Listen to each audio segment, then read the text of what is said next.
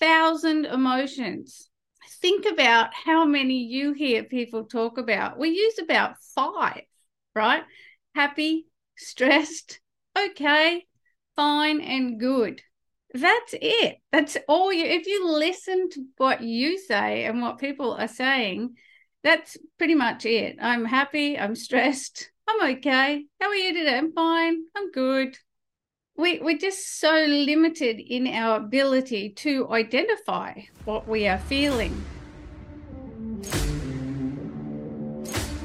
This is Katie Gordon, and you're listening to the Wait Is Over podcast.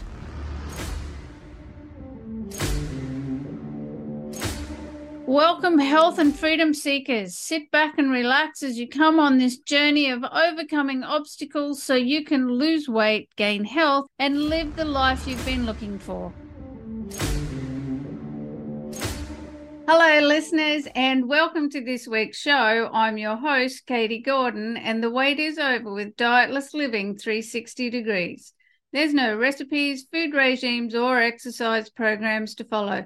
This is simply about how to take your life back, how to take control, because we all have a voice and we want to be heard. We want to forget about dieting, focus on living, and lose weight. And to do that, we need to create a new mindset. A mindset that gets us over the obstacles and challenges of life and our own unconscious programs, because that's really what's impacting on our weight and health and causing habit relapse. And the purpose of this podcast is to share with you what I learned over 25 years in dieting hell and spending over $100,000 working out how to step into dietless living, because nobody should go through that much BS just to learn the skills of losing weight permanently. And today we're talking about emotional eating and building our emotional fitness. So what is emotional eating and emotional fitness? Why is it important? And how does emotional fitness actually help to lead us to weight loss success?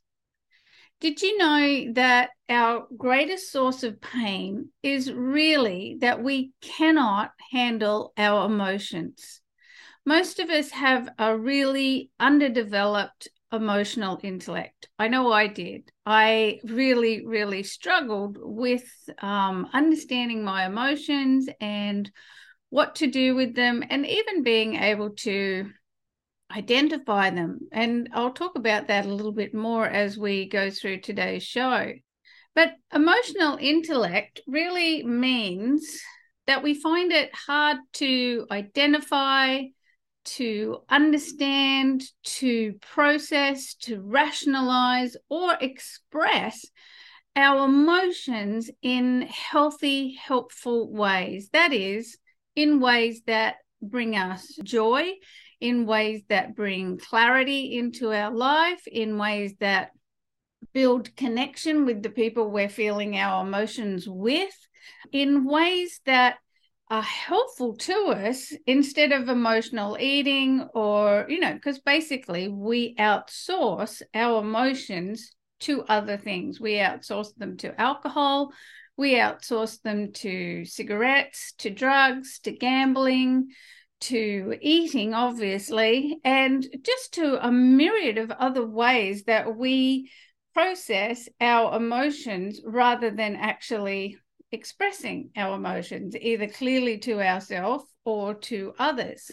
And so it comes down to asking yourself the question, are you actually able to identify what the emotion is that you're feeling in any given moment, on any given day, in any given situation?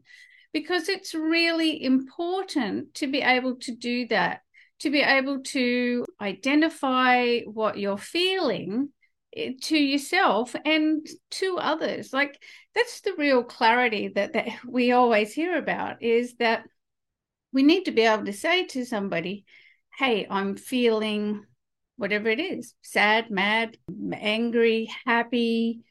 We generally don't have a hard time saying that we're happy, although sometimes we do, because not everybody grew up in environments where happy was allowed. sometimes happiness is as taboo as any of the other emotions. In fact, sometimes we're more comfortable being angry in environments than we are showing that we're happy. So there's quite a lot of quirky wiring that goes on inside of all of us that is to do with our emotional states, and being able to identify them for ourselves comes down to what we were taught to do when we were younger. Like, I don't know about you, but what I remember from being a child was emotions aren't something that we're taught. We're not taught them at school. I don't know if we're taught them at school now, but we've also been taught to use one word to express every emotion that we have, every feeling that we have. It's called stress. Oh, I'm so stressed. I'm so stressed. How are you? Oh, I'm so stressed. I'm so uptight and stressed at the moment.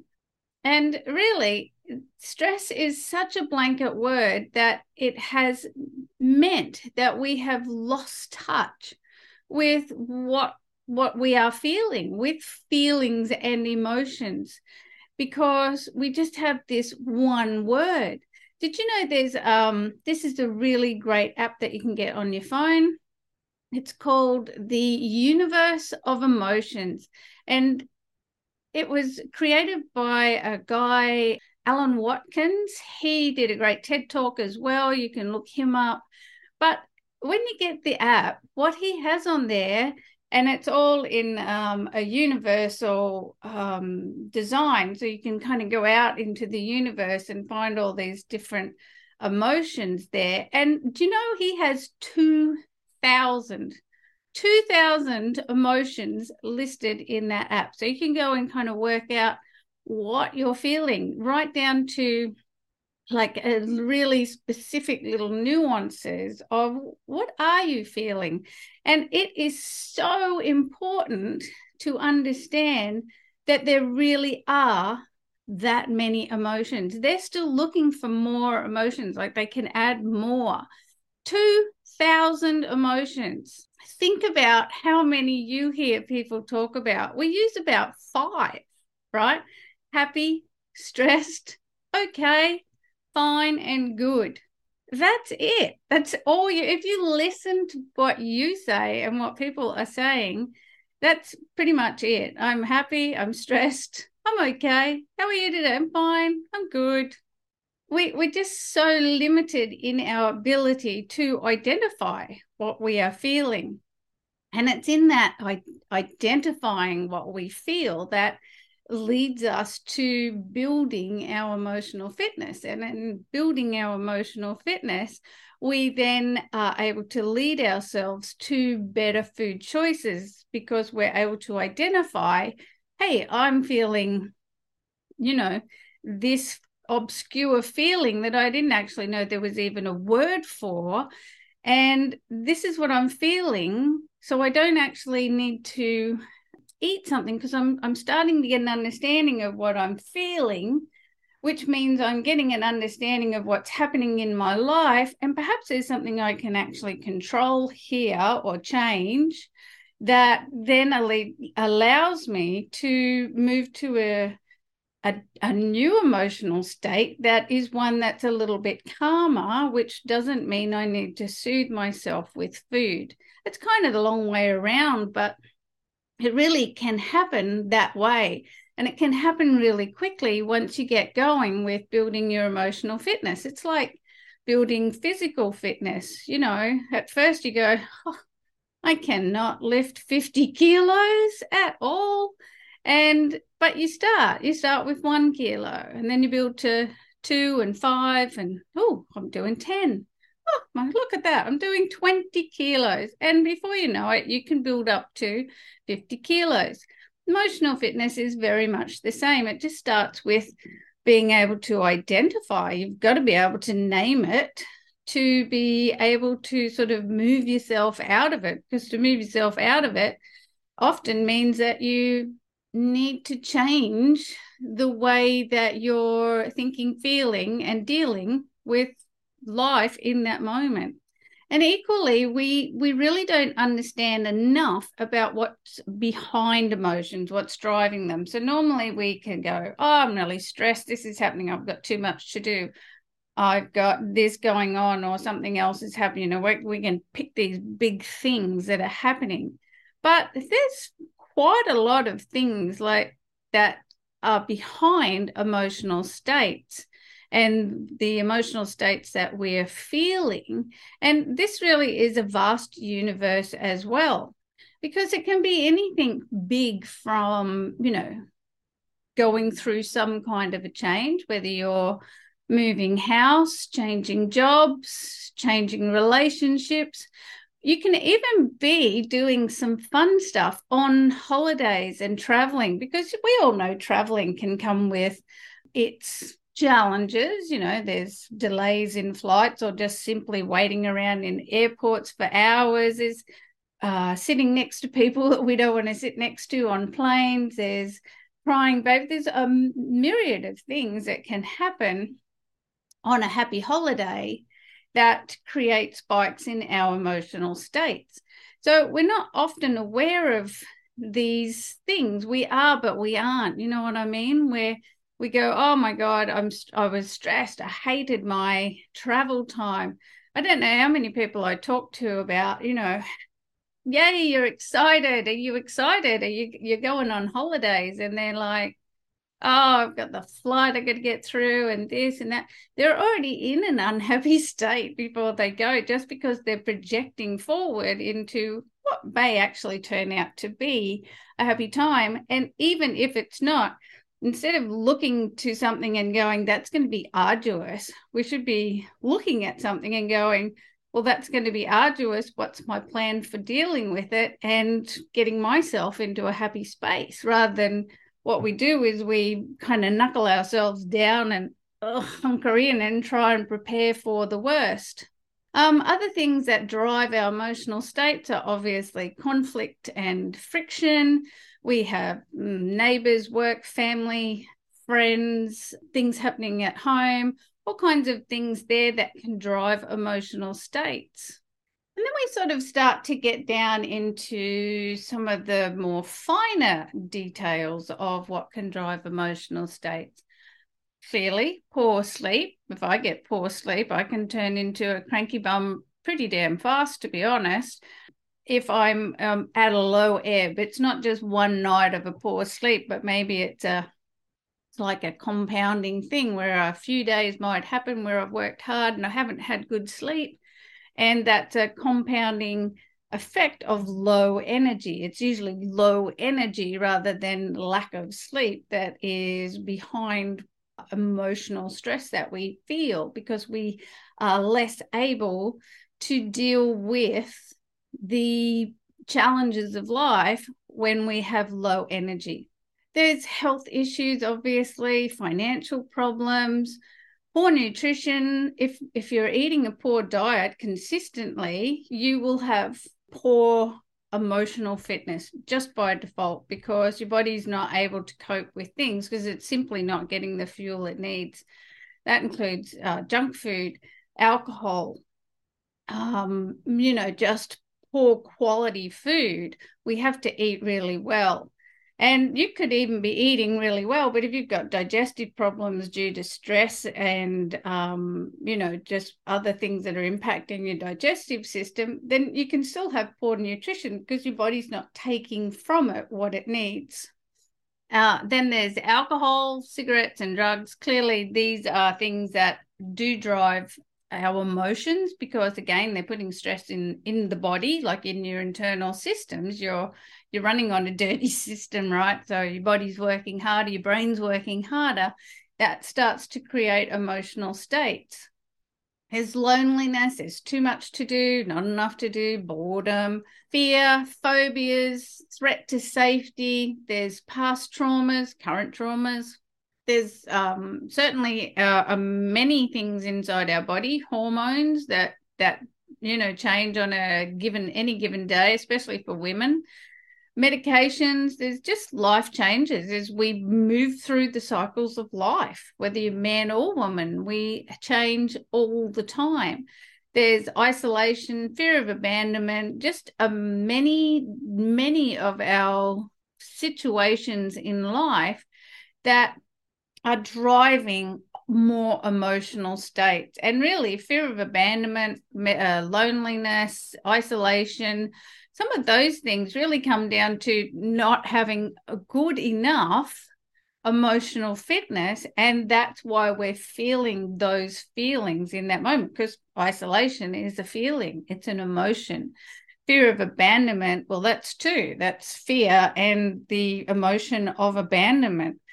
And loneliness is an emotional state as well. So it's kind of being able to identify situation and emotion where they are one and the same, or whether they're one thing and something else and driving another emotional state.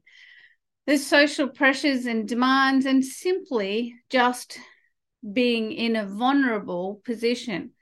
And here's some surprising things that you may not be aware of that are constantly driving your emotional states all day, every day. The food that you're eating, obviously, we've just talked about that, which is just, whether you're eating good quality food, but it's what's in the food. Some preservatives, additives, some herbs, some spices. There's different things. We have food intolerances and food sensitivities, and they get into our body, and then they're like upsetting the chemistry that's happening in there, and they can give us a real reaction in our body. And then we call that stress, but really that's not stress. That's just being unaware of the sensitivities that we have to food. But the thing that is subliminal to us all day, every day, is marketing. Marketing is everywhere, and it is affecting our emotional states all the time. It's either driving us into a negative state through wanting and not having, or it's driving us into a fear state by, especially, let's just think of the news and newspapers, that kind of thing. Social media has gotten clearly a bad rap over time, because it really is moving our emotional states into all kinds of places, whether we're aware of it or not. If you're bored or lonely or sad or stressed, and then you get on social media, if you're lucky, you'll read a quote or something that maybe moves you into a better feeling state. But generally, you might go there, but then the next thing takes you down. You've got to be really selective. But you can't just scroll and think you're not being affected by things that you're scrolling past, because your brain works in snapshots like that. It knows everything it's seeing, and you can be driving your emotional states without any awareness at all. And of course, there's the voice in our head. It's one of the biggest drivers of our emotional state, because it has an opinion about everything that you're living in life. It is the internal driver. Of course, there's all the big things in life: grief, relationship breakups, loss of job, death, illness, whether it's things that are happening to yourself, to others, or even to our pets. These are things that have a big impact on us.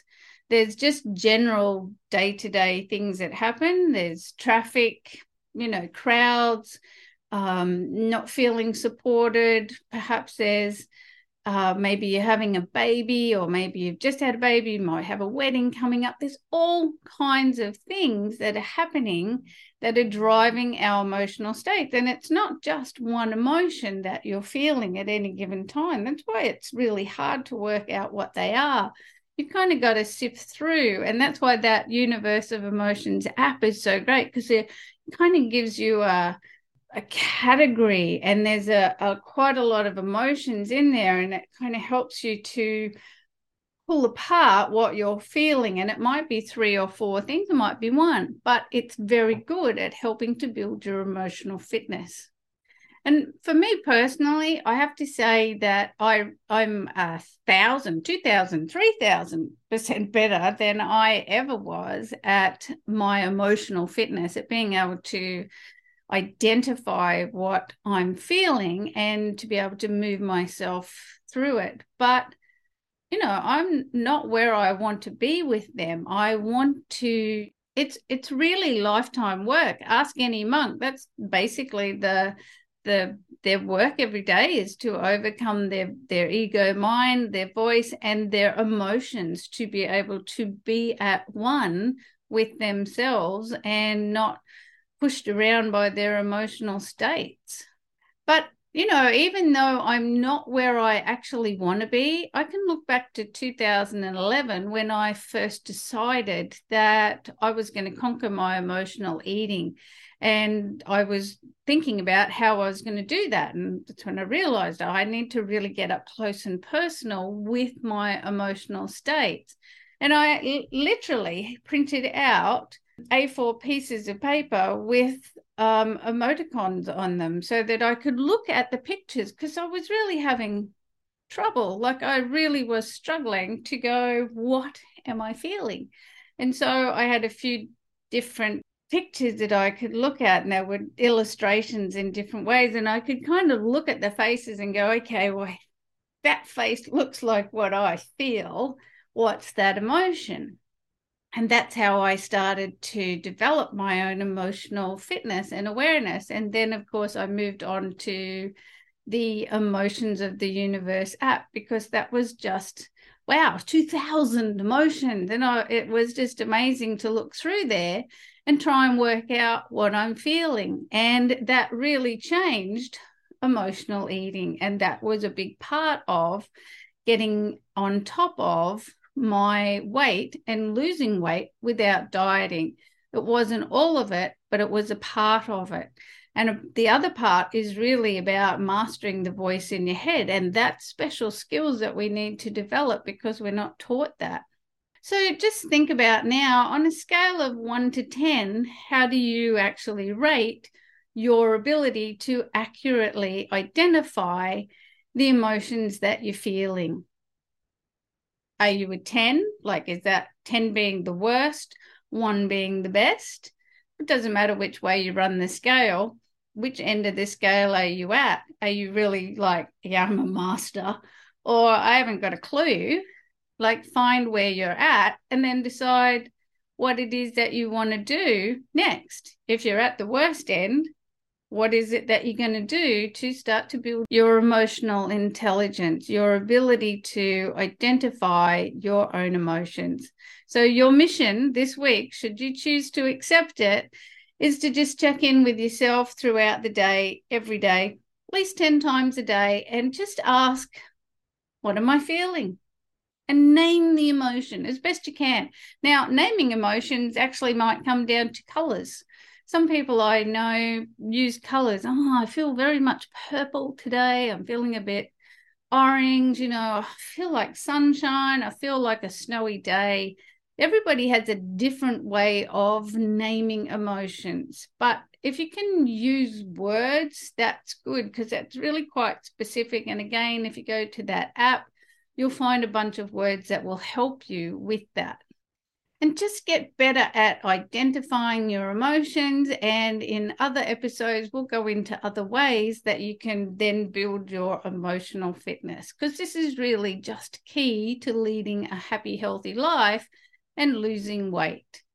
And thank you for watching or listening today. If you want more help with this, do just book in for a private session. Let's just get it done this week, because life is for living. And an ounce of adjustment is always easier to implement than 20 pounds of change. It's time to enjoy the life you've been looking for.